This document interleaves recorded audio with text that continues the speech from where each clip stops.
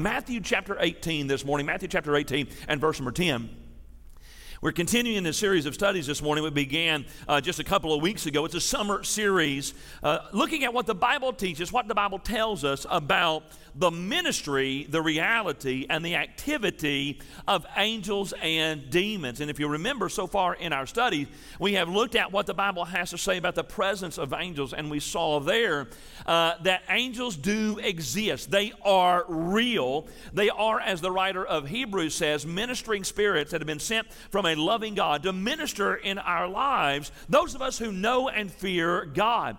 Now, I shared with you last time, or 2 times ago, when we looked at, again, the presence of angels, I told you that there are those who do not believe that. There are those who deny really the existence, the ministry of angels. There are those who believe that either angels are just a figment of the imagination, a fairy tale conjured up in the Middle Ages in order to comfort the feeble-minded or those who were afraid. Or on the other hand, you have those who would say, no, there's just no need for them anymore. Once the Holy Spirit came out on the day of Pentecost, there's no longer a need for angels to be working and active in ministry in the lives of the children of God. But I love what Louis Berkhoff wrote in his little systematic theology, and he said this: no one who bows before the authority of the Word of God can doubt the existence of angels. In other words, we can disagree on their roles and responsibilities, and we can even debate the number of them who were booted out of heaven and how many of them remain faithful to God. We can even discuss what they look like or how they operate in the life of a believer. But if you believe the Bible, you have to believe in angels. Angels are real. They do exist. And then last week we looked at the personality of angels. Without going over all of that again this morning, let me just remind you what the Bible has to say about angels. The Bible tells us that angels are powerful created beings with individual personalities. They are spiritual beings who can from time to time take on human form or show up in brilliant, blazing, blinding light. They are lower than Jesus and behold the face of God. They understand their limitations and are divided into at least 4 distinct, different, definite categories. There is the archangel, his name is Michael. There are messenger angels like Gabriel. There are the seraphim. There are the cherubim. And so this morning, as we continue again to move the ball a little bit further down the field, we're going to be looking at and learning what the Bible teaches about the protection of angels. If you're there in Matthew chapter 18, would you say, uh-huh? All right, there's still 3 of y'all trying to find your place. Let me give you a little bit more time. So there was a lady who had a heart attack and she died. She had one of those near-death experiences. And when she had this near-death experience, she woke up and she saw an angel and she said, is this my time? Is this when I'm supposed to die? And the angel said, no. There's been a mistake. You've still got 30 to 40 more years. And so, boom, she's wake back up, whether they shocked her or whatever they do there in the hospital, they paddled her or whatever. She woke back up and she remembered what the angel had said, 30 to 40 more years. And so she decided to say, hey, since I'm already in the hospital, maybe I should just go ahead and have what the women used to call some work done. So she had a facelift, a tummy tuck, some liposuction. She got her hair color changed. She even changed the color of her eyes with some contacts. After she got better, she was walking out of the hospital and an ambulance came rushing in, ran over her and killed her. She woke up in heaven. She looked at that angel and she said, what gives? You said I had 30 to 40 more years. The angel said, oh, listen, it's on me. My bad. I didn't recognize you. I know that's a really bad joke, and it's really even worse theology. If you really are upset about this morning, if you'll just send a letter to Josh Lancaster, 3917, he'll take care of all of that for you this morning. But we're looking at this morning what the Bible has to say about your personal, what some people would call your guardian angel. Let me make this statement at the beginning of this morning's sermon. I believe that the Bible teaches that angels are personal agents sent by God to watch over and protect His children. That's what I think the Bible teaches. I believe that there are those angels that God gives to us to watch over us as His children. Now again, there are those who do not believe that. There are Bible students and Bible scholars who deny that. They would disagree with that statement. They would make fun of and mock me and laugh at me for even saying anything like that from this pulpit this morning. But again, as I have looked into this book, as I have read this book, and as I have researched for this particular series of studies, I am convinced, I have a conviction, I have come to the conclusion that the Bible teaches beyond a shadow of a doubt that there are what we would refer to as guardian angels. Matter of fact, in my humble but accurate opinion, if you believe this book and if you believe that the Bible is the inerrant, the inspired, the infallible Word of God, you cannot help but believe in the existence of a personal or a guardian angel. Now, again, there are lots of many passages that we could look at this morning, that teach us tremendous truth. Let me share with you one right here off the bat that I believe is one of the best as we begin our study together today. Matthew chapter 18. If you, the three of y'all, have y'all finally got there? All right, thank you. Matthew chapter 18. So let me set the stage for you. Jesus is talking about the kingdom of heaven, and he's talking about here the kind of faith that it takes in order to enter into the kingdom of heaven.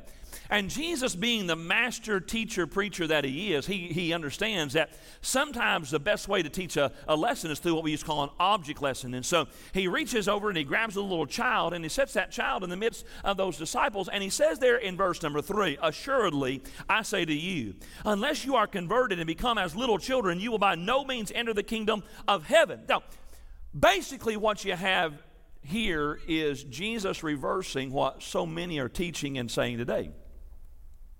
There are a lot of people today who would say, no, children need to become like adults. Not that adults need to become like children and have childlike faith, but children need to become like adults. They need to have adult thinking and adult theology. They need to have an adult perspective, an adult understanding of the Bible in order to be saved. In other words, they've got to understand theology and, the hypostatic union and the proto-evangelion and all in order to be saved. Hey, look right here. Wrong.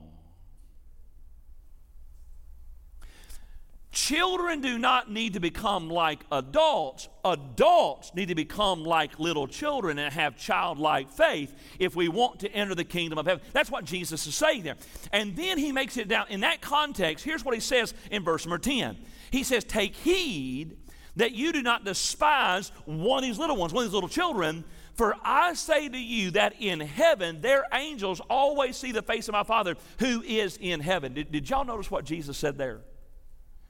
Jesus said that in heaven, it's possessive, I checked it, their angels always see the face of God who is in heaven. That's why I believe that verse very clearly teaches that at the moment of physical birth, God assigns a personal angel to every single person. I have a personal angel. You have a personal angel. All around this building today, there are the angels of God who are hovering in this place today. And so what I want to do this morning real quickly is just share with you in a very simple, short sermon. And again, this is, if you guys will just listen like the West Campus did, this is going to be a simple, short sermon. Now, if you don't listen quickly, we're going to be here till like 1 o'clock, and the Methodists are going to beat us down to the cafeteria. Do you understand that? And so it's a short, simple message, but here's what I think the Bible teaches. The Bible teaches us that our guardian angels, our protective, our personal angels, that they minister in basically 3 different distinct areas of our lives. First of all, I want you to see how angels minister to the Christian in the area of deliverance. And again, lots of places, lots of passages that we could turn to this morning. Let me just point out a few of the better known passages and stories that teach us this tremendous truth. Daniel chapter 6, you have the story of Daniel in the lion's den. You remember Daniel did what the king had told him not to do. For that, he was thrown into the lion's den. The lions were supposed to devour him and eat him up. But when he got in there, the lions got lockjaw, and all he had was a great big old furry mane in order to be a pillow for that prophet that night. Then the king shows up the next morning, and listen to what Daniel says in chapter 6, verse 22. He said, "My God sent his angel and shut the lions' mouths so that they have not hurt me, because I was found innocent before him. And also, O king, I've done no wrong before you." And so Daniel understood, and Daniel believed that it was God through the ministry of angels who delivered him from the mouths of those lions. So that's the Old Testament. But what about in the New Testament? Had a guy tell me the other day, he said, Pastor, I got a new Bible, and I can't find the New Testament. I said, it hasn't moved. And so when you come to the New Testament, Acts chapter 12, you've got the story of Peter in prison. And the Bible says they're picking up in verse 5, Peter was therefore kept in prison, but constant prayer was offered to God for him by the church. And when Herod was about to bring him out, that night Peter was sleeping, bound with 2 chains between 2 soldiers, and the guards before the door were keeping the prison. In other words, they didn't want him to go anywhere. Now behold, an angel of the Lord stood by him, and a light shone in the prison, and he struck Peter on the side and raised him up, saying, Arise quickly. And his chains fell off his hands. Then the angel said to him, Gird yourself up and tie on your sandals. And so he did. And he said to him, Put on your garment and follow me. So he went out and followed him, and did not know that what was done by the angel was real, but thought he was seeing a vision. When they were past the first and the second guard post, they came to the iron gate that leads to the city, which opened to them of its own accord. And they went out and went down one street, and immediately the angel departed from him. And when Peter had come to himself, he said, and watch this, Now I know for certain that the Lord has sent his angel and has delivered me from the hand of Herod and from all the expectation of the Jewish people.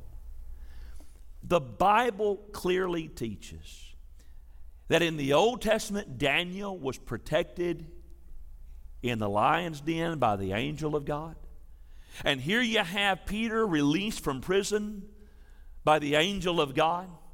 In modern times during the Korean conflict, you had a group of American soldiers who were stuck behind enemy lines. They were cold, freezing to death, starving to death, had nothing to eat. They were about to give up, and one soldier said, Hey, I've got a New Testament right here. Hey, let's just spend some time reading the Bible and praying, and then sing some songs before we surrender. And so when they got through, they heard some movement in the brush. They thought it was a North Korean soldier who had found them and was going to come in and shoot them up. But when they looked, it was a pig, a wild pig, came out of the brush. And one of the guys, being a country boy from West Tennessee or Georgia, he threw up his rifle and was about to shoot that pig because he was thinking bacon.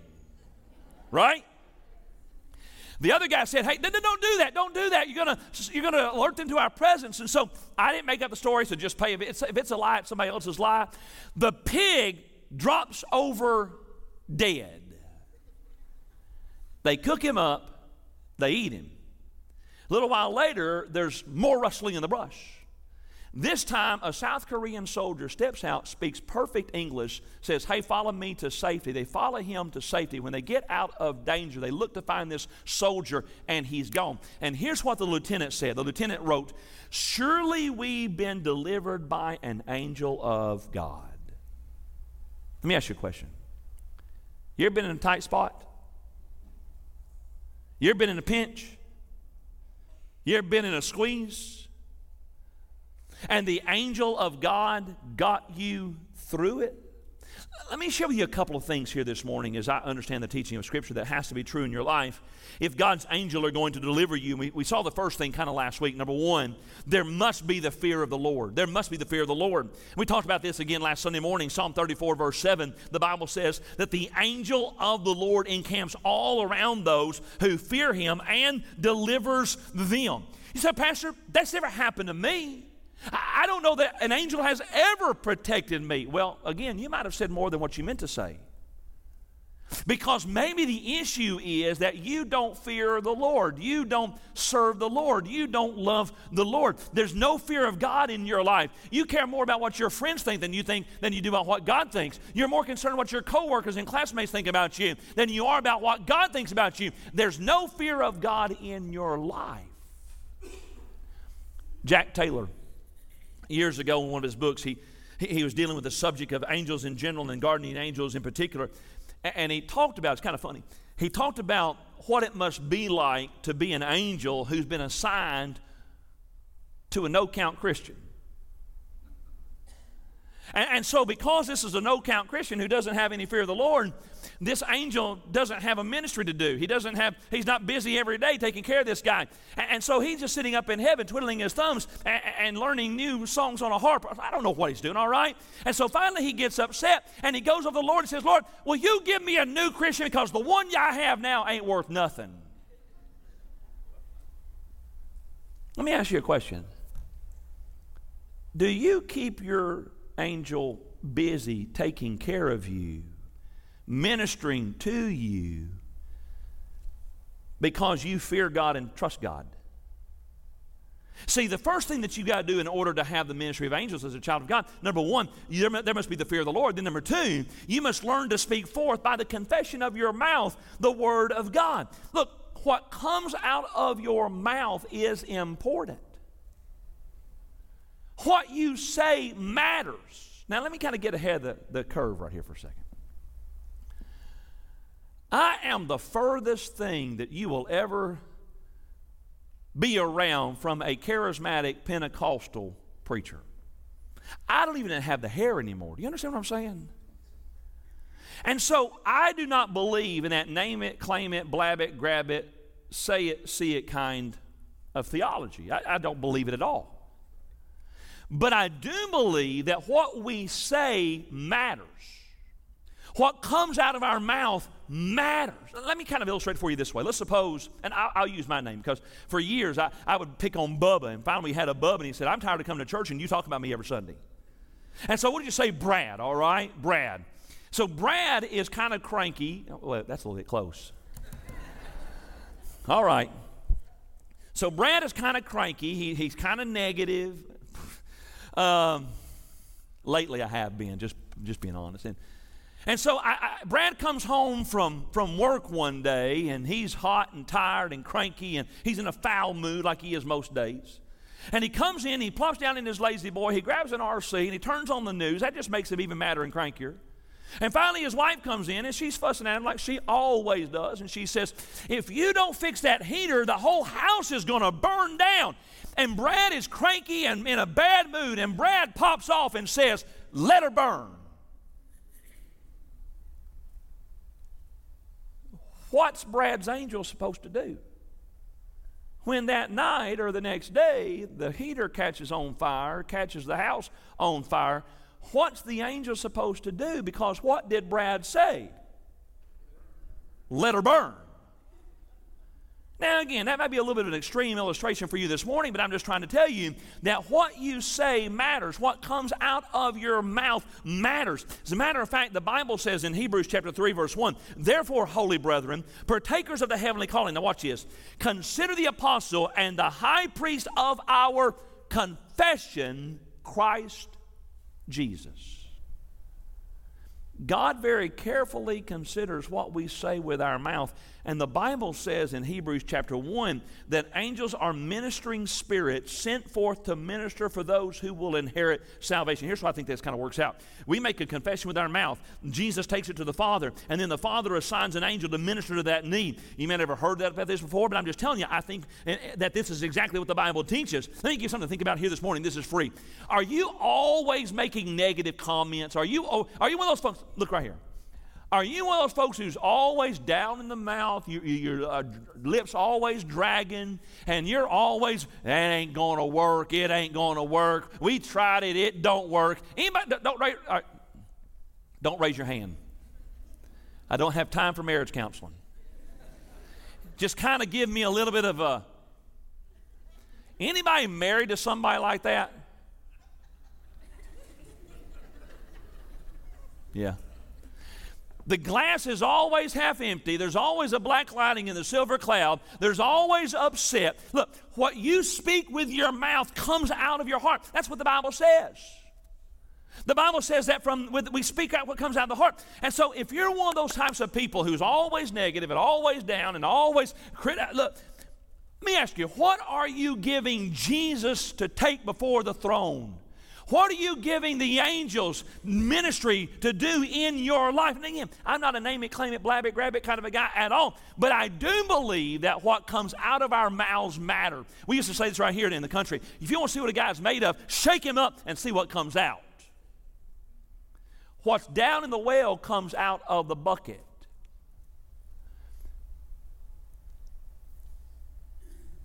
Years ago, my dad had all these little phrases growing up, and one of them drove me insane. See if your daddy ever said anything like this. So when I was trying to do something, my dad had this phrase. If I'd tried and tried, just couldn't do it, my dad had this phrase. He'd say, make it. Drive me nuts. Dad, I've tried. Make it. One day, I was washing the family station wagon. And this wasn't like the new ones that you all drive. This was an Oldsmobile station wagon. It was a land boat. Wood panel and everything. And my dad, we couldn't go to a car wash because that cost more money. So we had to pull around back in the backyard with a faucet on the side of the house, and we had to use a garden hose and wash that car. And we had a 5-gallon bucket and Dawn dish soap and an old rag that my mama had thrown in a rag bag. And so I had washed it. I did like 6 or 7 times. Every time Dad would come around the corner and he'd find one little spot and say, nope, you missed a spot, do the whole thing. We had a marsh in our backyard. I'd washed it like 9 times. He came around the corner and I said, Daddy, I've done it. He said, nope, Daddy, I can't do any better. Make it. My dad was interviewing with a church. We were in Milan, Tennessee, and Dad had interviewed with a church over in Arkansas. And we really felt the Lord was going to move us to Arkansas. Praise God, He didn't. Can I get an amen on that? And but toward the end of the process, Dad saw some red flags, said, no, bad, danger, Will Robinson, danger, Will Robinson. We backed out of it. One of our friends got into the process. He didn't see the red flags. They called him as pastor, had a great year, and then the second year, all hell broke loose. They had a knockdown, drag-out fight in the church. The deacon chairman would actually come up on the pulpit and take over the sermon from time to time. Make a long story short, had a big split. That's how Baptists plant churches, by the way. And this guy who caused the trouble had gone to another church, Sid Samples, Curtis. Sid Samples was interim pastor of this church. Dad had gone to do a revival there, and when he did, he saw this guy. He recognized him from the process. Dad went after the service, and his wife was there, went up and talked to him. The guy was still mad, still bitter, still upset. And then the guy said, I just wish God had killed me. And 2 weeks later, Dad gets a call from Sid Samples. He said, you hear about so-and-so? Not an old guy by any stretch. He died. Heart just quit beating. You say, that is nuts. I'm just telling you that what comes out of your mouth matters. With the heart man believes, with the mouth confession is made to salvation. And angels minister to the Christian in the area of deliverance. Number 2, angels minister to the Christian in the area of danger. A great example of this is found over in Acts chapter 27. And so the Apostle Paul is in danger. The Bible says, beginning verse 21, but after a long abstinence from food, then Paul stood up in the midst of them and said, men, you should have listened to me and not have sailed from Crete and incurred this disaster and loss. And now I urge you to take heart, for there will be no loss of life among you, but only of the ship. For there stood by me this night an angel of God, to whom I belong and whom I serve. God protected Paul from danger, and He did it through the ministry of an angel standing by Paul that night there on the Mediterranean Sea. And if that is true, that there are situations and circumstances that we've faced through the years, we wouldn't have made it through had God not ministered to us through the ministry of angels, right? Has that been true in your life? Can I see? Has that been true in your life? Have there been those times and troubles in your life that you would have never made it through if God hadn't stepped in and protected you through the ministry of angels? If that's true in your life, it's been true in my life, then there are those times where if God had not intervened, maybe again through the ministry of angels, we would have never gotten out. That fire that you were in, that wreck that you were in, that time when you were in the hospital and you were flatlining, and all of a sudden God stepped in through the ministry of an angel and delivered you from danger. Let me give you two stories this morning. I got time. Ooh, I don't have time much. Just listen fast. All right, I'm going to one. My last church had a girl named Gretchen. Was a college student at Cedarville University in the late 90s. Had come home with one of her roommates to the upstate. Her mom was driving her back when they had like the blizzard of 96. And so they're driving up through there. Have you ever been up in Ohio when they have one of those blizzards? I mean, you can't see anything. And so they're going slow, just trying to keep moving, and out of nowhere, a Jeep Cherokee comes out from nowhere, hits them in the back, spins them around, pins the door up against the concrete median. They're sitting there kind of dazed, and they hear this voice that says, "Get out of the car. Get out of the car now." They don't move. They're just kind of shocked. They hear it again. "Get out of the car. Get out of the car now." And so the mom says, "Ladies, I think we need to get out of the car." So her and her mom and her friend get out of the car. She's still trying to get out. And she told me, Gretchen said, she was just able to push off of the car when a semi-tractor trailer hit the back of that car, bent it up, basically folded it in two. And sometimes God sends angels to protect us from danger. I've got a 16-year-old daughter at the house. I've got this little app on my phone called Life 360. I track her wherever she goes. And when she drives fast, I text her and go, "Slow down." I told Kim that the other day. She said, "Why are you telling her that?" She gets it honest. And whenever she's driving somewhere early or late, I'll pray, "God, will you put your angels around her car?" My boys are playing football. It's hot. Had a young boy get sick the other day. "God, would you protect my boys there on the field when they're running in cross country? Lord, would you protect them, not let somebody steal them or get too hot?" At night, I pray, "Lord, you put your angels around the corners of this house and protect our house." You say, "You're just nuts." I'll try my way better than yours, right? And so God uses angels to minister in the area of deliverance, in the area of danger, and then lastly, as ministers in the area when the time comes for death.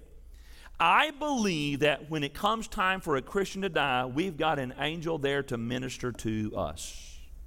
Real quickly, Luke chapter 16. It's a real familiar story. The problem with these real familiar stories is we know the point so well, a lot of times we miss a lot of the tremendous truths that are there. And here in Luke chapter 16, you have what I believe is not a parable or a made-up story. I think it's a real event because you have a name, Lazarus. It's the story of the rich man and Lazarus. And the Bible says in verse 19, there was a certain rich man who was clothed in purple and fine linen and fared sumptuously every day. But there was a certain beggar named Lazarus, full of sores, who was laid at his gate, desiring to be fed with the crumbs which fell from the rich man's table. Moreover, the dogs came and licked his sores. So it was that the beggar died, watch this, and was carried by the angel to Abraham's bosom. The rich man also died and was buried, and being in torments in Hades, he lifted up his eyes. Do you notice what the Bible says? That when it came time for Lazarus to die, he was carried by the presence of angels. He was carried by angels into the presence of God. And I believe that's what the Bible teaches, that when it comes time for this old body to die, when this old body dies, for the Christian, the spirit of the child of God, which is made in the image of God, is carried by the angels of God into the presence of God. There are a lot of Christians who still have a big fear of death. But if you're here this morning and you're a Christian, you do not have to fear death.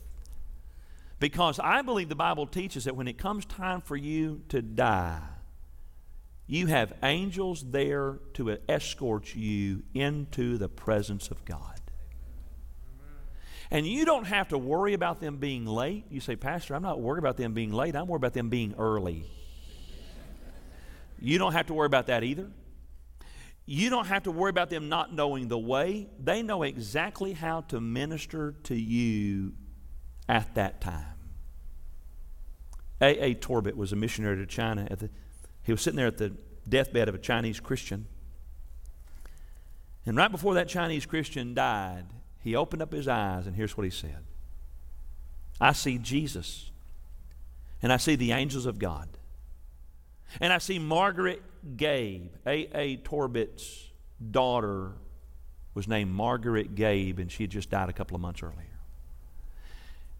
And A. Torbett wrote this. He said, "It's almost as if the presence and the glory of God filled that room. It's almost as if the angels of God came and carried that Chinese Christian out of that room." Billy Graham, when he was just a student, was sitting by the deathbed of one of his classmates. And he records the statement of that student right before he died. He said, "I see Jesus and I hear the angels singing in heaven." My great-grandfather, Coy Beckham, died in 1975. His wife died a year later.